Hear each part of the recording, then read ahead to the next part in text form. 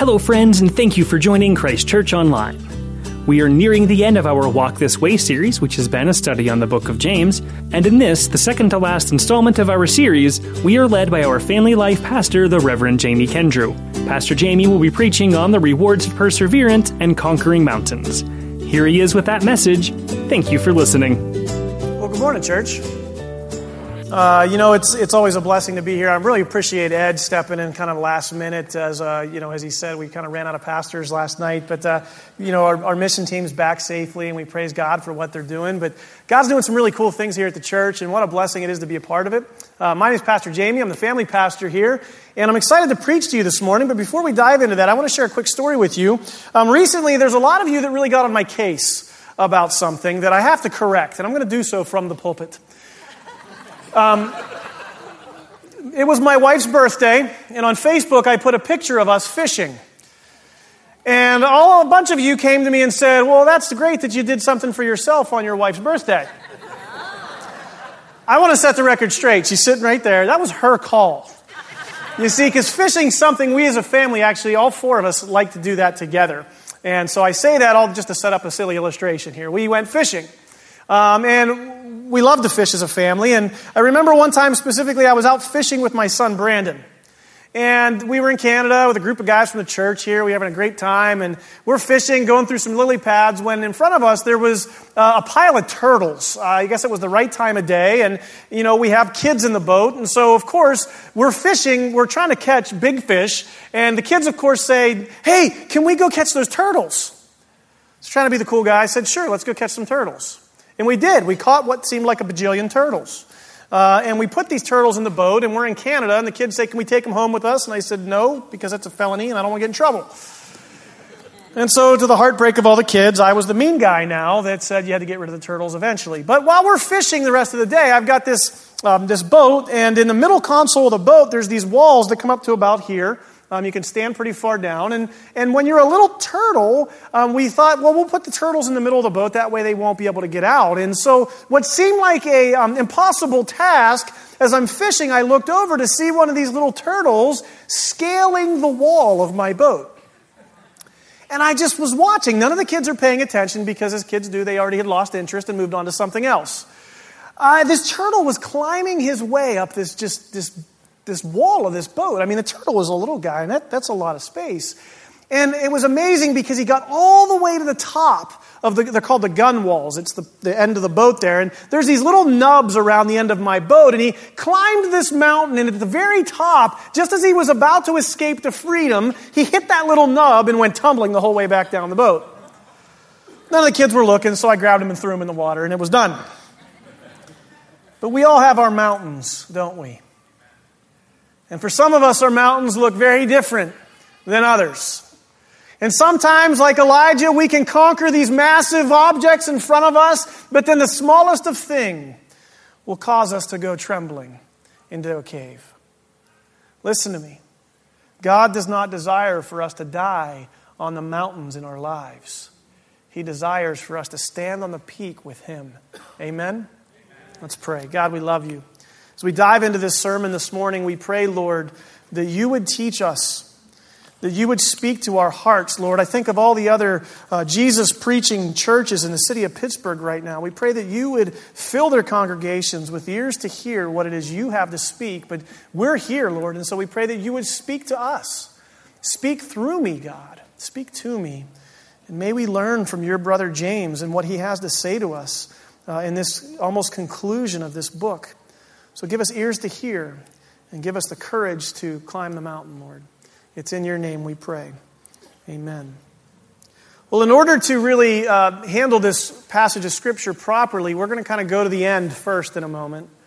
But I want to share this story with you. A friend of mine, an old pastor friend, used this illustration when preaching this sermon one time. And as I thought about the illustration, I thought, this could really be a unique opportunity here. So I want to share a story with you that was shared with me. In 1920, there was a man by the name of George Mallory. Anybody ever heard of George Mallory? If you're a climber or a mountaineer, you've definitely heard that name. Because you see, George Mallory was the first man in recorded history that wanted to summit Mount Everest. Now, he had a Sherpa, a climbing partner, and 2 times they took a party of people to Mount Everest, and they would ascend Mount Everest only to be defeated. And the second time when George Mallory came down, he was an Englishman, he said to the mountain, he said, "I will ascend one more time, and I will not come down until I have conquered you, Everest. 1 time you have defeated me, 2 times you have defeated me, but a 3rd you will not." And so in 1924, George Mallory ascended Mount Everest with his climbing Sherpa, his partner, once again. And he promised, he came to fruition what he had promised. He would never be heard of again. The mountain climbing party that was at base camp waiting on him was dejected and dismayed when Mallory would not return. And so they returned to England without their leader. They returned to England to a reception of what was supposed to be triumph, but now was defeat. And while the rest of the team showed up, minus 2 of their party, they were at a banquet and they were on a stage at a table, and the audience stood and applauded them. Even in their failure, they were receiving applause. And the remaining team stood there with tears in their eyes and a picture of the mountain behind them. The now leader of that group stood up and said these unforgettable words. As he turned and he faced the portrait of Everest, he said, "I speak to you, Mount Everest, in the name of all brave men living and those yet unborn." He said, "Mount Everest, you defeated us once, you defeated us twice." Those are Mallory's words, remember? And he said a 3rd time, "You have defeated us. But Mount Everest, we shall someday defeat you, because you can't get any bigger, but we can." What an incredible way to look at the mountain in your life. The mountain in your life, whether it be addiction, whether it be a workplace or a lost loved one or a sickness, whatever it is in your life that you're going through, that you're persevering through, I want to say this to you. That object, that thing, that fear, it is not bigger than God. It cannot get bigger, but we can get bigger through the rewards and the blessings in our suffering as we go through this trial. Amen, church? George Mallory would never be heard of, nor heard from again. But you see, there was a man by the name of Edmund Hillary in 1953, alongside of his Sherpa, his climbing partner, Tenzing Norgay. Tenzing Norgay studied the mountain. He studied it, he read it, and Tenzing Norgay found a path up Mount Everest. And in 1953, him and Edmund Hillary became the first men to summit Mount Everest in recorded history. There are some that will make the statement that without Tenzing Norgay, Sir Edmund Hillary never would have been successful, because Norgay knew the way. In 1999, on May 1st, a climbing expedition on Everest stumbled across a body on the mountain. About 2,000 feet from the summit of Mount Everest, a body was discovered. It was clinging to the rocks, toes dug in, finger pointing to the top of the mountain. When they were looking at the jacket on the body, a name on the tag said Mallory, G.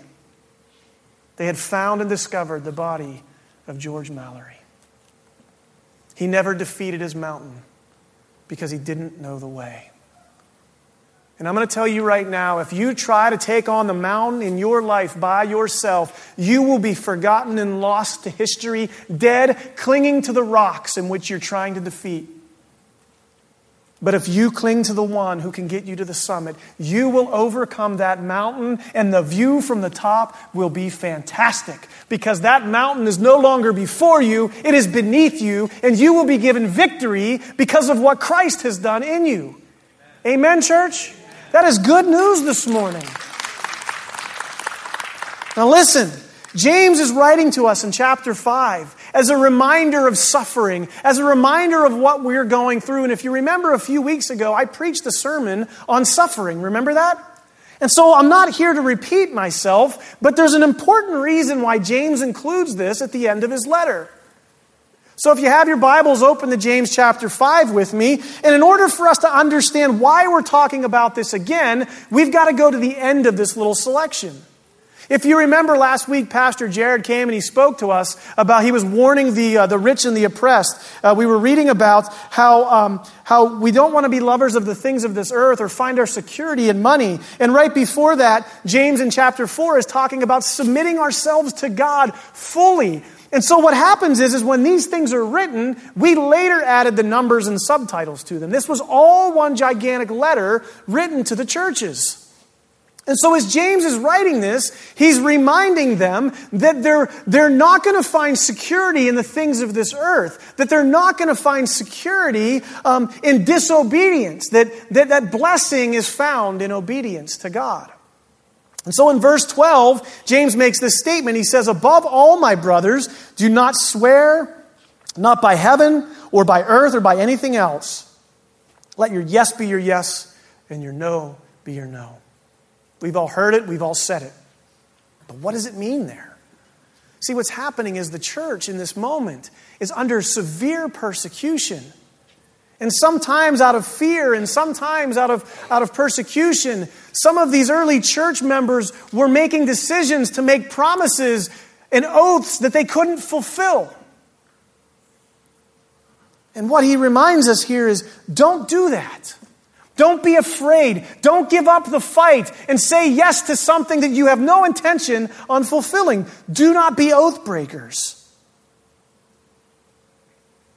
You know, he uses the illustration of Job as a tremendous example that connects us to the warning to the rich oppressors. Because you see, in Deuteronomy 11, there's a teaching.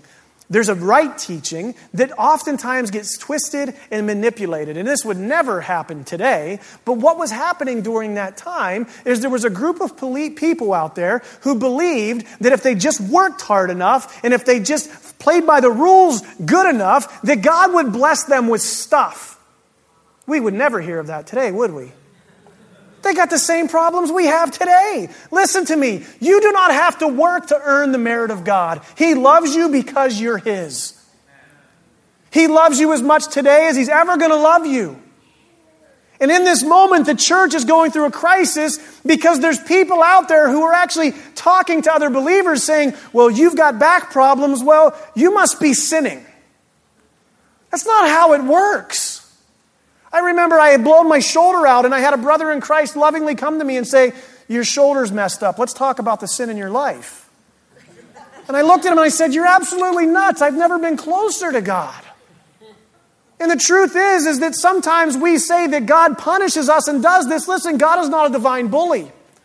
Evil happens because evil is a parasite to good. And where there is mountain tops, there's got to be mountain valleys. And sometimes we look at pain and suffering as punishment from God, but I'm here to tell you right now that pain and suffering can be a blessing from God. God is not a God who delights in natural disasters, but He will use the results of evil for His glory. God gave me a story of brokenness. He gave me a personal story of rejection. And you know what? It's all good because God didn't leave me in that terribleness. He brought me out of it so that He could use it for His glory.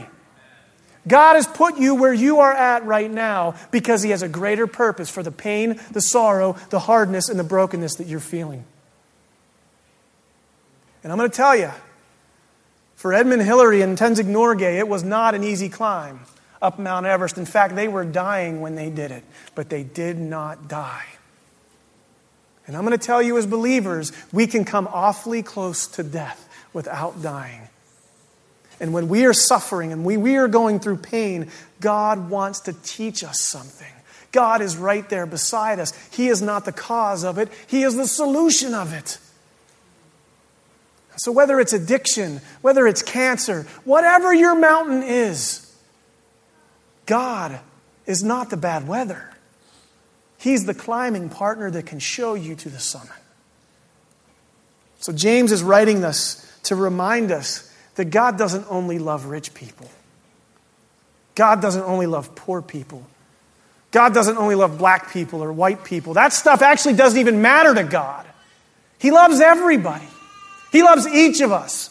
And sometimes the circumstances that we get dealt in life are just the way it is. Evil happens. Stuff happens. But God will use whatever it is in your life to bring glory to Him. The question I have, are you clinging to the rock or are you letting go and are you climbing? James, we'll go back to the beginning here at verse 7. He says these words. He says, "Be patient, brothers, until the Lord's coming." Do you know that Jesus is coming back for us?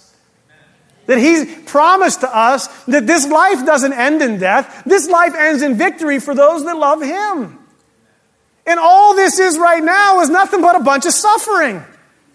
We're suffering together. Some of our suffering is a lot milder than somebody else's suffering, and some of our suffering is much greater. But nonetheless, since the days of the Garden of Eden, since the days of Adam and Eve, we are all suffering. The earth is suffering. Everything around us is suffering.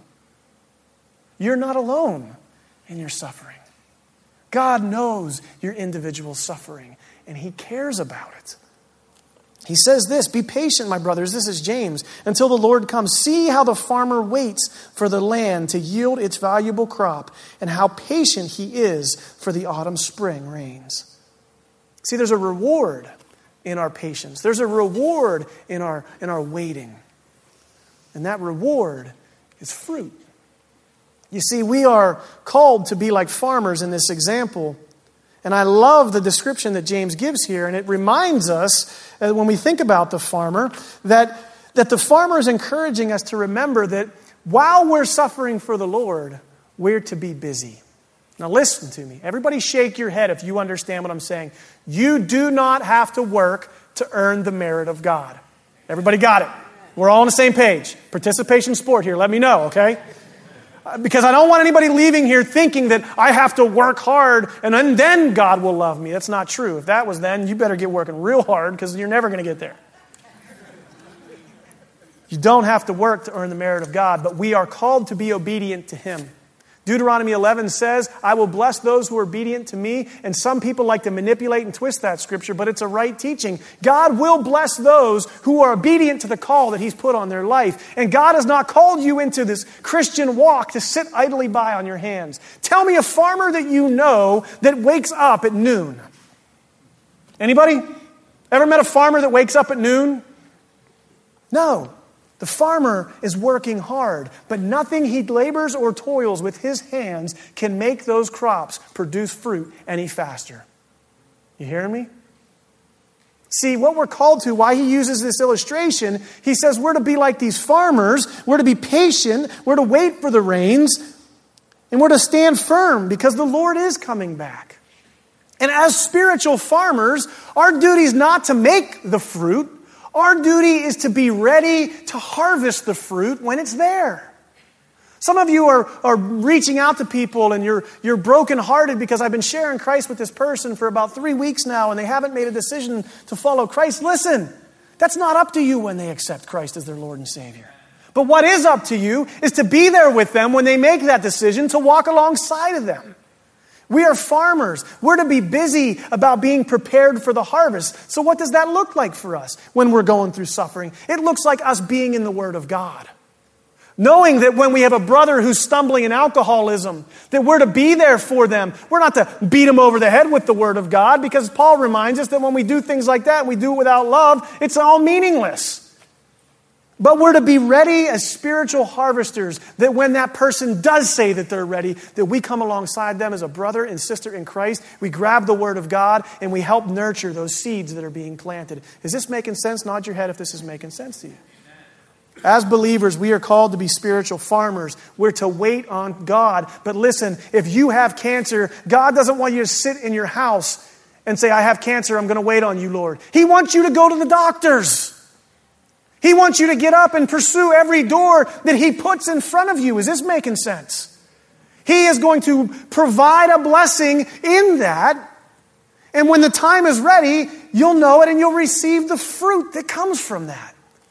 So why does James use the illustration of the farmer? Because he doesn't want us to idly sit by. He wants us to encourage us. He wants to encourage us to keep working until God returns.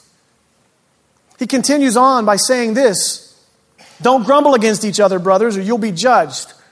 And I think that's just a friendly reminder. Hey, church folks, Love each other. How many of you, when you think of a farmer, think of someone who's unreliable? When I think of a farmer, I think of, man, if I'm in trouble, I can ask my farmer neighbor to come help me. He's there for me. At his own expense, he'll be there right beside me. That's the image of the farmer we think of, isn't it? What farmer do you know has ever turned his sickle against his neighbor? Doesn't happen. He'll help him harvest when the time comes. But brothers and sisters in Christ, we need to stop infighting. We need to stop bickering at one another. We need to stop spending energy beating each other up, and we need to start spending more energy getting out there being prepared for the harvest that is coming. Are you spending as much time in the Word of God as you are beating the church up? It's just an honest question.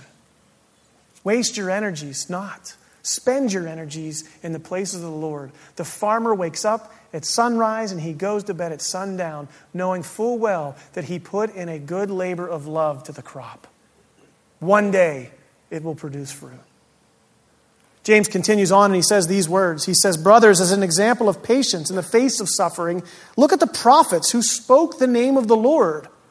You know, I hear this a lot as a pastor that, you know, when I accept Christ, my life is just easy. Man, I don't know who ever told you that. But when I read the Bible, I don't read that. What I actually read in the Bible when I read about the prophets, do you know who the prophets are? You've got Isaiah, you've got Ezekiel, you've got Daniel, you've got Elijah. Old Testament stuff. Read this stuff, guys. You need to know your Christian history. But when these guys spoke on behalf of the Lord, it wasn't easy for them. I jokingly say it wasn't fluffy bunnies and rainbows and unicorns. Elijah was pursued by 450 prophets of Baal. He's known as the ultimate smack talker for God because he got right in their face and threw it back at them. He defeats the 450 prophets of Baal, but then one lady gets mad at him and he goes and cowers in a cave. Just like the turtle, climbs a mountain and then stumbles with a little nub. You look at the life of Daniel. You look at the life of Ezekiel. Hardship beyond belief. When they spoke on behalf of God, hardship came their way. But listen, God didn't abandon them. God always showed up for them and He delivered them, didn't He? It wasn't always easy. It wasn't always Hawaii and Corvettes. But God is good and He used it in miraculous ways. We think of Jeremiah being arrested and left for dead. These are people who spoke on behalf of God. And so James uses this illustration. He says, brothers, as an example of patience in the face of suffering, look at the prophets. They spoke the name of the Lord. As you know, we consider blessed those who persevered. And so again, we receive that message that those who persevere under times of trial, we will receive a blessing. But it'll be a blessing that God has for us, not something earthly that we think of. You know, ultimately, he takes the illustration to Job. You know, you think about Job. This is God's go-to guy. Job really went through it. And in case you don't know the story of the Job, I'll give you the Jamie B. Kendrew version here, and I'll summarize it for you. Job was a righteous man. He had his issues, of course, like the rest of us. He wasn't sinless, but he was as righteous as it gets. He was in love with the Lord, and he made sacrifices to God, and Satan one day came to God and said, you know, this Job guy, the only reason he loves you is because you give him all this stuff. Job was blessed. He had money, he had finance, he had everything. He had lots of children, a wife. And God said, well, that's just not true. See, Job loves me because Job is righteous and Job is good, and he loves me because he loves me. And Satan says, yeah, right. He said, I bet I could put a little hardship on that guy, and he'll turn on you like that. God said, no, he won't. You can do whatever you want, you just can't kill him. And God allowed hardship to come into the life of Job. And Satan himself attacked Job. Listen to me. Evil wants nothing more than for good to fail. When you get about the business of the kingdom of God, you will come under fire. An enemy, a smart enemy, does not waste their time on a neutral target. And when you're about the kingdom of God, evil is a parasite, and it will try to destroy you. But what's beautiful about the story of Job is he was able to keep his wife. His wife stayed alive, and she offered this encouragement: kill yourself. Thanks, honey. Wives, don't encourage that. But she did. She said, kill yourself. He went to his friends and said, what do I do? And they said, well, surely you must have sinned because God's angry at you. Job said, I'm not. I'm living righteous. And he said, well, why don't you just curse God and die? He said, I'll never curse God. I'm going through hardship right now. I've lost my family. My children have all been killed. I've lost all my possessions. I've lost all my stuff. But I know that God has a plan for me. And Job had a proper understanding of what Deuteronomy 11 meant. When you're obedient to God, He will bless you. And he said, I will not curse God's name because I know He has a plan for me. See, what Job knew, he knew that God had a path to the summit of his mountain. And the question I have for you today is, do you understand that God is the only way to the summit of the mountain that stands in front of you?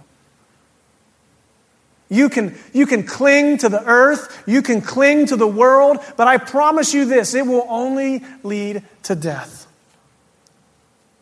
He says these words. He says, the Lord is full of compassion, the Lord is full of mercy. And Job was a testament to that. You see, we're reminded about being a farmer because we're encouraged to keep working as we wait on God. He reminds us of the prophets because we're encouraged to keep witnessing as we wait on God. And he gives us the example of Job because, you see, the reason we go through suffering is because God is trying to bring us closer to Him. Climbing the mountains in life is difficult. It's hard. And when you're doing so in the name of the Lord, you will come under attack. And you can curse God and die. And you can try to follow something that doesn't know the way, like George Mallory. But I promise you, like George Mallory, you will become a part of the death and destruction that your mountain is. But if you cling to the one who is the way, Jesus Christ, He will lead you to the summit of something beautiful. Close your eyes. Bow your heads. I want you to imagine whatever it is that you're going through. That your time on this earth has come to a close. And there you are, kneeling on your knees and on your hands. And overcoming your body is this very unfamiliar feeling of no pain, of no sorrow. You're standing on the summit of that mountain, and you open your eyes and you look up only to see the feet of the glorious God in heaven. And a figure approaches you.